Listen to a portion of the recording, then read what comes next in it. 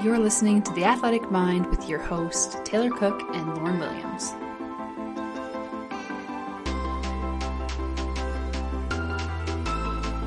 Welcome back to another episode of The Athletic Mind, where we dig deep and shed light on the mental side of sports for athletes and coaches by having open conversations about mental health, mindset, and performance. Welcome back to The Athletic Mind. We're back in the locker room after a week off because life is crazy. I'm in the middle of moving countries and situating personal belongings and dogs and flights, and I don't know if you'll be able to hear the elevator music in the background, but we're on hold with our current flight operator to get everything sorted out after 2 failed attempts. So third time's a charm. Here we go. Side note, for anybody who thought that traveling with a dog was easy, you are incorrect.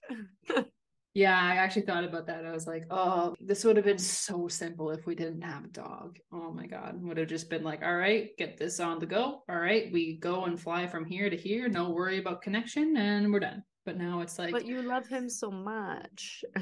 I do. And I love to see how much he costs me to get prepped for this as well.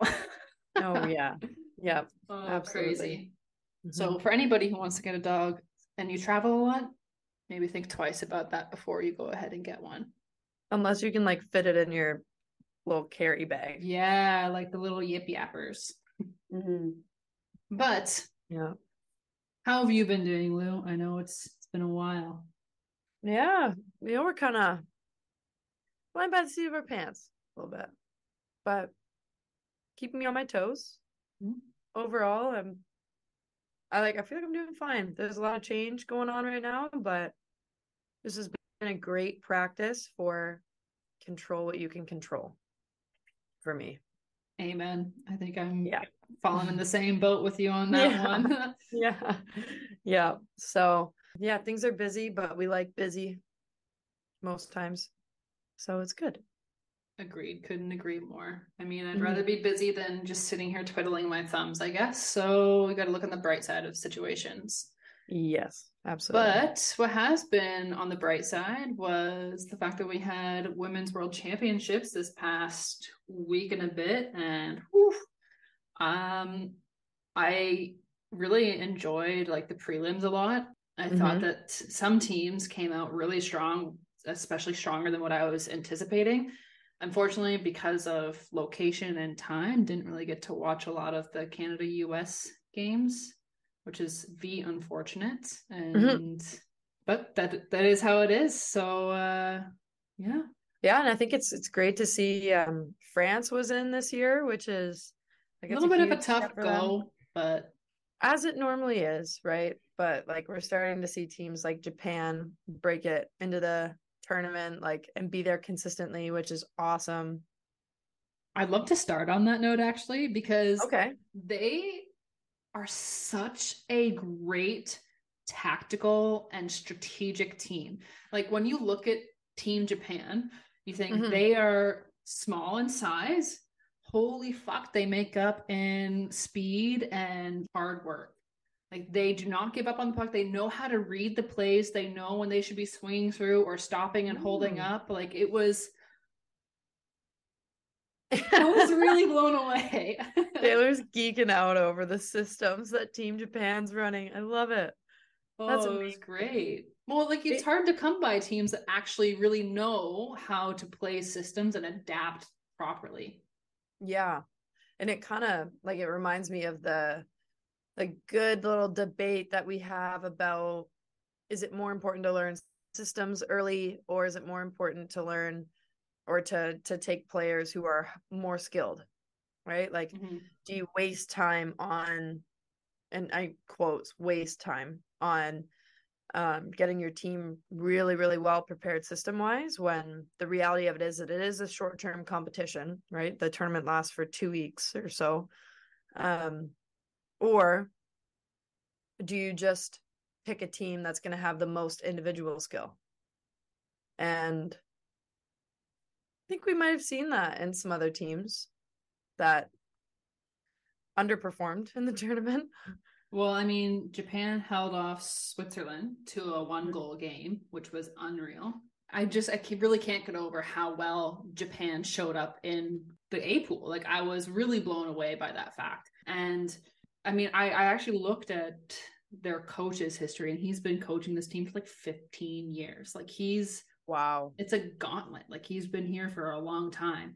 But I haven't really checked to see, how long these girls have been playing under this coach. But I think that obviously does play a bit of a role into it. But I mean, in terms of hockey countries, like, Japan's not the first on anybody's radar, right? And I'll just come right out and say it. Germany performed a lot better than I expected. 100% came out the gates with a solid 6-2 win over Sweden. I was baffled, just baffled. And in terms of teams that underperformed, I would say in comparison to what we normally expect, Sweden didn't come out so hot in this tournament, unfortunately. And Finland even, like, I think that they struggled a little bit at times as well. And I think that they even recognized that in the games that they played. But usually they were able to kind of adapt and come back within the game. But you can't just play a couple periods and hope that you win, right? Yeah, no, you got to play the full 60. It's great to see the game growing into countries where it's struggled or where talent has struggled, I guess, like finding the talent. So Japan is a great example. I also think Germany is too. I know that men's hockey is still growing over there as well, but the women's game always seems to be a little bit behind, and seeing the development there is awesome. Love it, because the more competition, the better the tournament's going to get every year.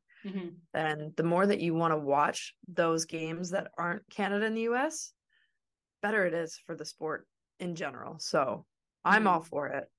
But yeah, to go back to Sweden and Finland, I've been thinking about this for a while, and I just don't understand where they're at. They have one of, if not the most organized professional women's leagues in the world. And they have this great system for developing their players, where they start as young as like right before high school. And then they get into these hockey gymnasium schools where they get specialized training throughout high school for hockey.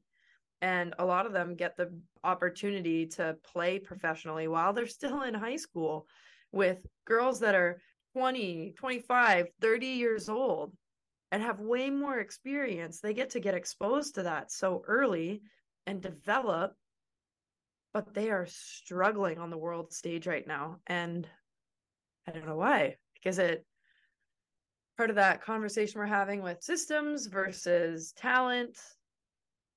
Are we a little burnt out from all of the hockey training that they're doing? I don't know. That's actually a really good question. And like we were actually contemplating the same thing here when we were watching the games, especially like to see Sweden struggling because they have, I don't know if you can say in the world now, because the PHF is actually like pulling up tight in that area in terms of, providing a professional paying salary where these girls can play. But in terms of Europe, for sure, the most developed. And if you look at any of these European teams, a lot of those girls play in the SDHL. Most of the girls from Finland, I would say, either play in Espoo or they play in Sweden. And I mean, even for Team Sweden, like they've majority SDHL, some of them playing at American universities. But that's a great question, though. These are two prominent hockey countries, and they're struggling. And so what does that really truly come back to? Because I don't think it's a lack of skill by any means. These girls are really talented. They can play with the best of the best, but somewhere along the line, there's something going on, whether that's from like a team standpoint or an individual athletic standpoint, where something is not clicking. And I know with watching Team Finland play, when they were struggling, there were a lot of people just like throwing the puck away. Like they were pressured and they succumbed to that pressure. Right. And I can't remember what my university coach always used to say, but it was something along the lines of like, you want to be rushing, but not like in a pressure sense. Panic. Rush, not panic. Exactly. Or urgency and not panic, or something like that. And there is a huge difference between those two things. So how is it about those athletes that they're going to be able to find that balance for them where they are confident enough to move that puck? Because there was a lot of times where they were just pizza passes going out to the wrong team and giving them the opportunity to score. Yeah. I wonder, just for those who don't know, in the SDHL and in Europe in general, hockey's played on an Olympic size ice, which is, I'm not sure how much longer, but it's 15 feet wider. Yeah, that's a huge thing for goalies. Huge thing for goalies, but like when you're talking about getting pressured, it's a huge thing for time and space. Because the size of the players, they're not changing coming from, you know, Europe, and when Europeans are playing against other Europeans in the SDHL, then coming over here, what's changing is the size of the ice. So I wonder if that, you know, it's almost like a little bit of a shock to them when they're like, oh my gosh, I really don't have a lot of time and space. And it quickly goes from that urgency to panic, because watching the Canada versus Sweden game, they did not let them breathe at all in their own zone. Canada would get a shot on net. The goalie played amazing. She'd make a save, direct the rebound into the corner, and then a Swedish player would be there, and she'd be met by a Canadian player with another one coming up next to her. So to kind of your point, like they just start throwing the puck around because they're exhausted. They've been running around for 2 minutes in their own zone while Canada's changed 2 and 3 times. So. Yeah, and I think it's also worth pointing out, like, if you look at, okay, let's say like Team Canada versus Team Sweden, or Team Sweden. Team Sweden. If we look at this game in particular, right, like what you're saying, the ice is smaller. Maybe they are like a little bit more gassed because they have that pressure. They're not used to playing in a small area in that sense. Okay, valid points.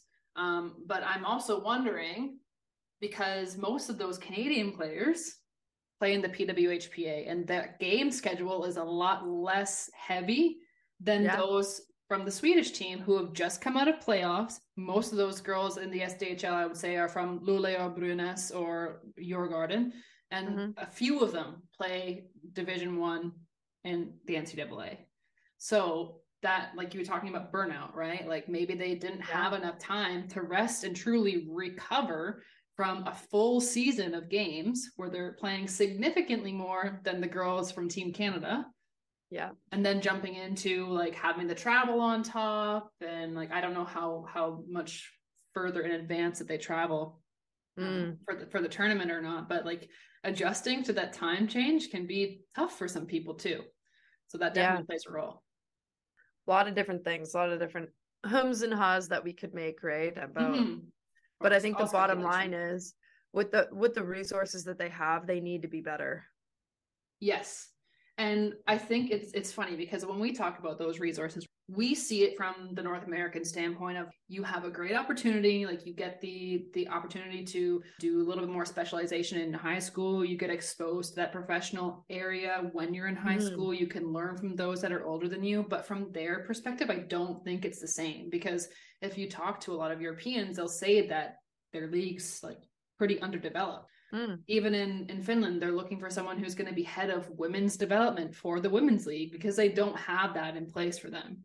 Right. So I would love to we had Anna Shelbin on here before, who was captain of Team Sweden this year. I don't know if you noticed that, but I did. It would be really great to even get someone from one of the European teams, whether that be Sweden, Finland, to come on and even talk about something a little bit more in depth like that, because I do think that the development that they have, like there is a huge opportunity there, but it can be tough to see when you're not exposed to like what we have here, which is very different still. Right. Yeah. I agree completely. It's an interesting thought path to go down in terms of thinking about, like, because what we're talking about essentially is you have all these players that have talent, but how do you optimize it? And what puzzle piece is missing right now? Because I don't think it's not the player's fault. No, God, no. Like, it's not the player's fault that like the team's not performing well. Or, well, you know what? I'm making assumptions now. I don't know how things run over there. But yeah, there's just, I want them to be in a better place as a team to Mm-hmm. compete. I want them to be in the conversation for a gold medal game. Yeah, and we talked about that too. I was asking, like, how long is it going to take until we can go into a women's world championship and be like, oh, I wonder who is going to win this year. And it's not going to be like is it going to be Canada or US like usual? Like, Yeah. obviously, I love that Team Canada plays so well. Huge Canadian fan here. Yeah. Huge um, Canadian. yeah, exactly. But for women's hockey, I want to be able to see that there's going to be competition enough to say, well, maybe it's not going to be Canada or US. Maybe it's going to be Finland or Sweden or Germany or Yeah. Japan. Like, fuck yeah, that would be awesome. That would Mm-hmm. be awesome. Yeah. I was talking to my fellow assistant coach here, and I said, I wonder if they get tired of playing each other, the US and Canada. You'd They do the think. rivalry series. A lot of them play each other in the PWHPA, which like that's going to happen in any professional league. You're going to end up playing with your national teammates and playing Mm-hmm. against them. But I'm not. I can't remember how many games the rivalry series was this year. It was probably in between like 7 and 10, maybe, or 12. Mm-hmm. So in the course of a year, you're playing the same team relatively, right? Because the rosters don't really change that much. No. You're playing the same team like 20 times. If I had to, like, if I was in college still, and if I had to play Minnesota, arguably 10, 15, 20 times in a season, I think I would start to lose my mind. You love those games, right? Because they're battles, it's a rivalry, and you play just on another level for those games. But I Mm-hmm. still think that there's like, it's got to be, I don't know, tiring is not the right word, but Yeah, and I think it's just something that has to be dealt with at this point. Like, I feel okay, these girls must obviously like love going into rivalry games for sure. mm-hmm. But when you're consistently playing against the same exact team and then like you're able to attack and defend like the same way all the time, I think it stunts your ability to grow as a team and develop further for sure because you're Yeah. just playing the same opponent. Like if you're doing the same thing all the time, you're not gonna get better and learn, right? Like you're not gonna be able to grow in that sense. Well, and part of the conversation for those teams then also is how can we grow that's going to force them to change? Yeah, exactly. Like, oh, we Yeah. notice that maybe they're a little bit weak in this area. So that means we need to really develop this area of our play in order to use that against them, kind of the situation, Mm-hmm. right? But Yeah. it can be challenging when you're continuously playing the same team. But on the flip side of that coin, it's really necessary because this is the process for like growing the women's game in North America and getting that recognition and working on like finding not even finding the support is there, but it's about showing that the numbers are there at this point and you have to make the business case for it, which I think we've already done this. Mm-hmm. And I think that showing in the PHF with that 50% cap raise for the salary, I think that that's a huge win.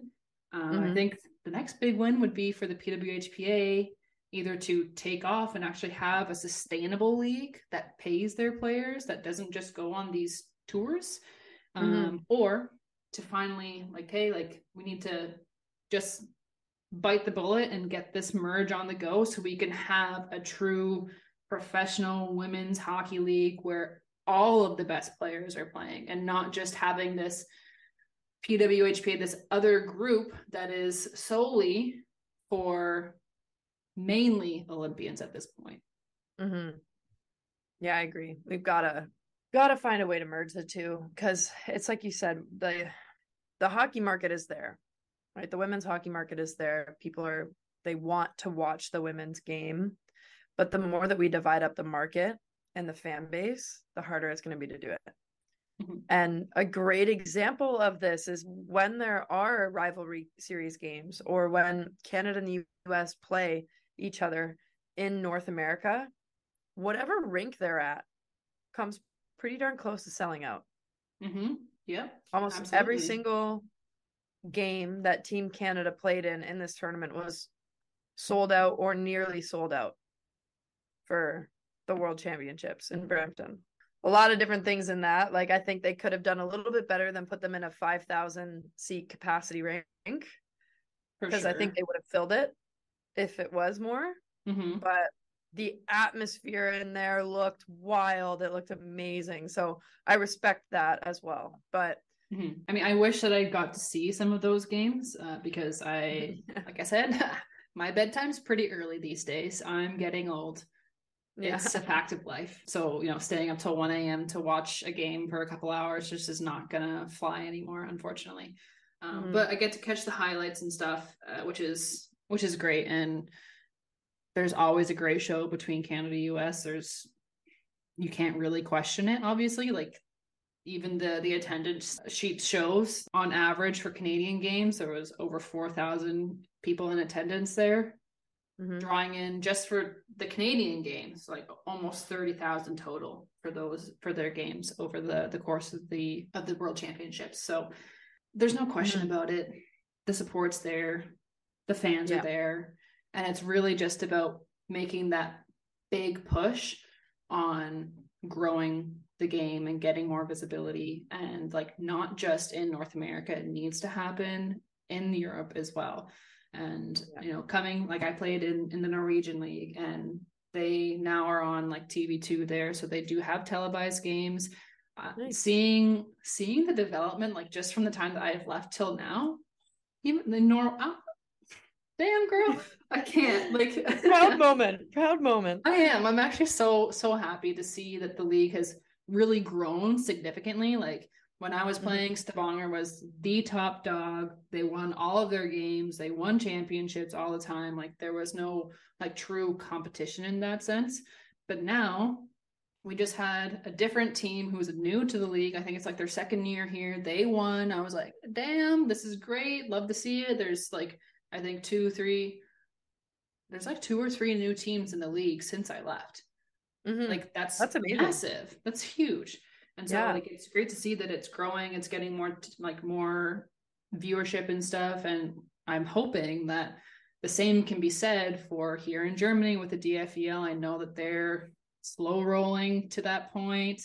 I'm hoping that it's going to grow a little bit more.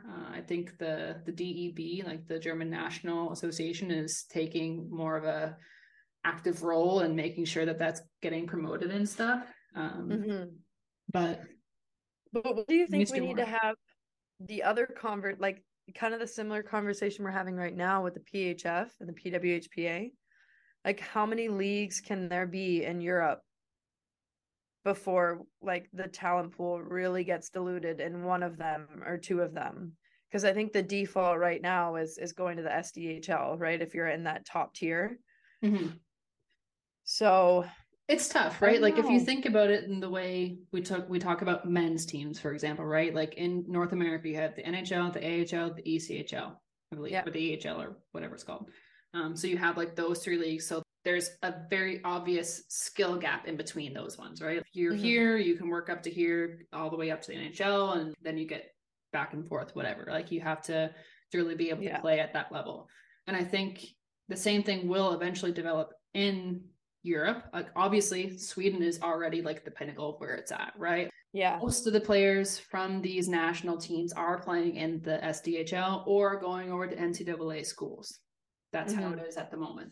And so maybe it's not about each league individually becoming the best, but one, you have to become really great for your country. So like Norway, for example, you have to focus on the Norwegian development first, right? It's your nationality first, and then from there you need to start working on the growth piece. So in Germany, it's about, okay, like, where are the deficits at? Right now, nobody has viewership. Like, that's the biggest issue.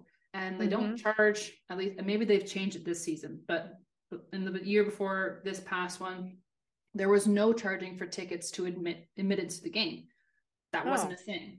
I'm like, how do you expect to grow any of these organizations if you don't have money coming in? Exactly. And so like, that's the question right there, right? And so even for the women's teams, they don't have the same opportunities as men in the sense that they get the CCM or Bauer deals where they get that access to free equipment, or like they have the exchange between the club and the company, right? Yeah. So it's about making sure that companies, and not just CCM and Bauer, for example, like those are obviously the big two, but like Verbero is up and coming. They're North American based, slowly working their way into Europe. But you have to be able to really look at the pros and cons of those kinds of relationships. Because if you're a smaller company, but you want to get more visibility for yourself and kind of create some credibility in and around your product, your brand, you have to be willing to give a little bit too, right? And so, especially in Europe, it's a different market than it is back home. So different. And I can't express that enough. Like it's crazy. So, I mean, I think, yeah, when it comes to like league development, for example, I think in Europe, what you will see is like Sweden will probably remain the number one for women's hockey to get to. They've got the partnership with the SHL. It's been going strong for well over 5 years now. I think they signed an extension for another 5 or something like that. I don't know the actual details of it, but I do know that they've extended that partnership, which creates a lot more stability for the women's league there. But then it's about, okay, like how is it that the other leagues are going to be able to develop, and it can create that kind of system in the sense of like, even in Germany right now for men's, we have Oberliga, which is hosted by the German national entity, and then DEL2, which is also hosted by German national entity. But then you have the DEL, which is a private entity in and of itself that's not run by the National Board of Governments. Yeah. So it would have to be something along those lines where it's like, maybe the DFEL will be like the stepping stone to getting to one of those better leagues. So kind of looking at it from that perspective, just like if even we have girls from North America, they come and they play in Sweden's Division 1, they get the exposure, and then they're able to step up into the SDHL. You know what I mean? Yeah, absolutely. Sorry, that was super long-winded, but like had to get it out there. No, it's good. I think it's good to hear your perspective. You've obviously lived there a lot longer than I had. Was there for like a flash of the pan. But yeah, and I think the partnership with the SHL is great for the women's game. The only thing that bothers me though is that the women's teams are always second. And the way that it works, for those of you who don't understand, is the SHL brings in a lot of money. And we're talking about how different the hockey markets are in Europe versus here. The hockey market in Sweden is like, because that's what I saw. It's like the soccer market. Like, these fans are crazy. They bleed the colors of whatever team they root for. And in the men's league, there's, what's the name of it? In Stockholm, there's Djurgården, and then they had a rival, Hammarby. I'm probably butchering that. Yeah. Hammarby? I don't know. But like, they would schedule, like through Facebook posts, schedule fights. The fans would like schedule fights with each other on Facebook before going. Yo, meet me at this section, at this row, this time. No, outside the rink. They took it outside, and then they went to the game after. What? Like, yeah, it's crazy. It's like they're really, really passionate about it. And obviously, you're passionate about it. You charge for tickets, you bring in money, people buy your merch, you're making money. Yeah. And I think that's a slow point for women's side too, is the merch part. I don't know if they really have any here. Do you have any? Right? Well, and it's we're also not going to encourage fans to schedule fights. Like, maybe we leave that.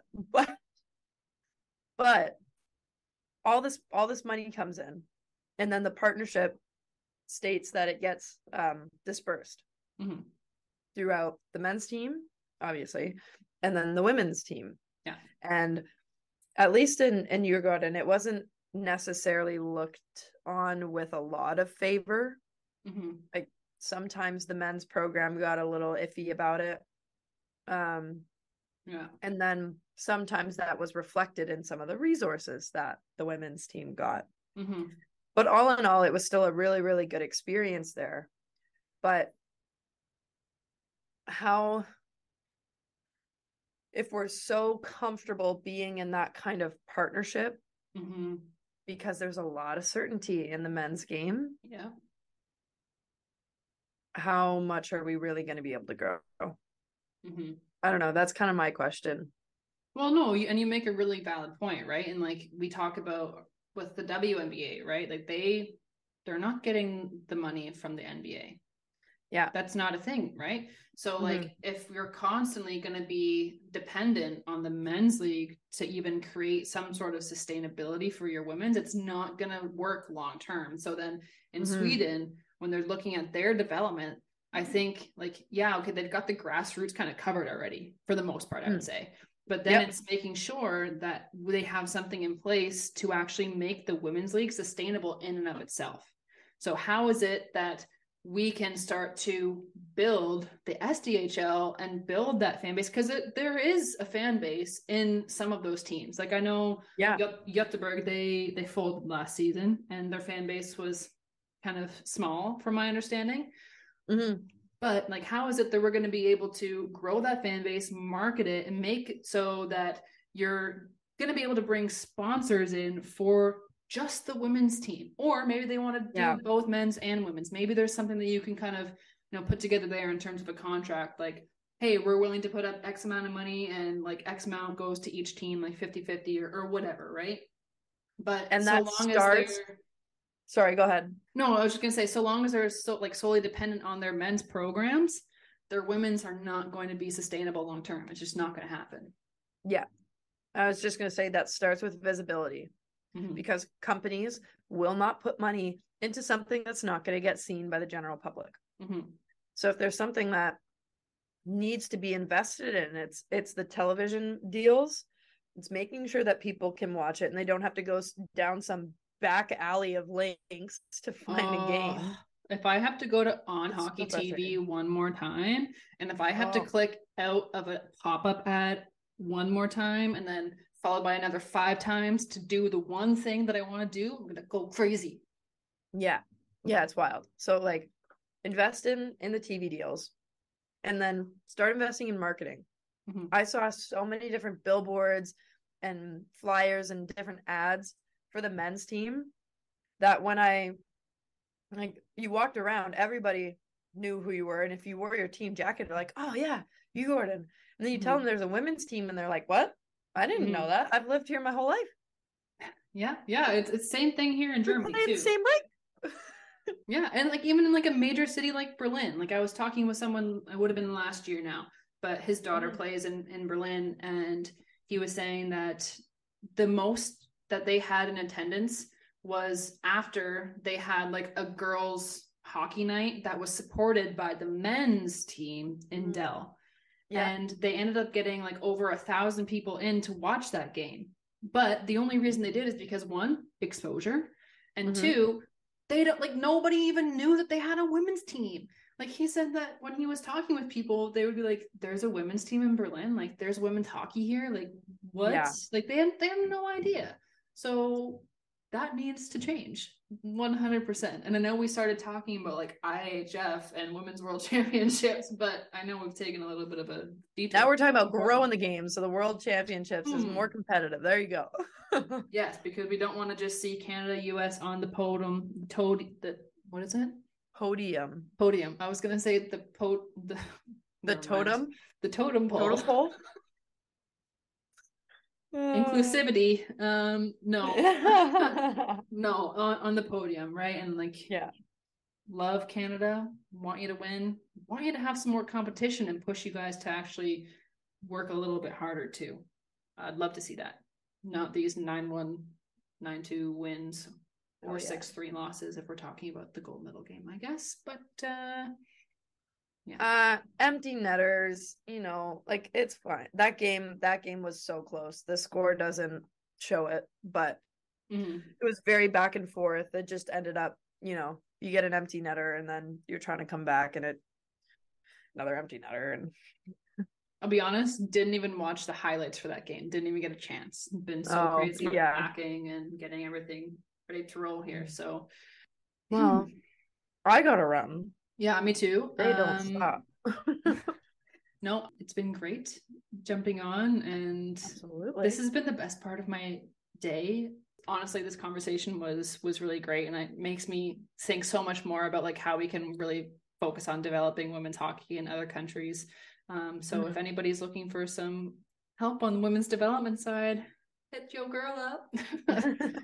But thank you, everybody, once again for tuning in. As always, if you found this episode to be of value, if you liked it, please share it on social media, share it with a friend, tag us, and leave us a rating and review if you have the time. It really helps the podcast grow. It only takes 2 minutes, and it will make both of our days and weeks and months, because we are really happy when we see those roll through. So thank you once again, and we'll see you next week.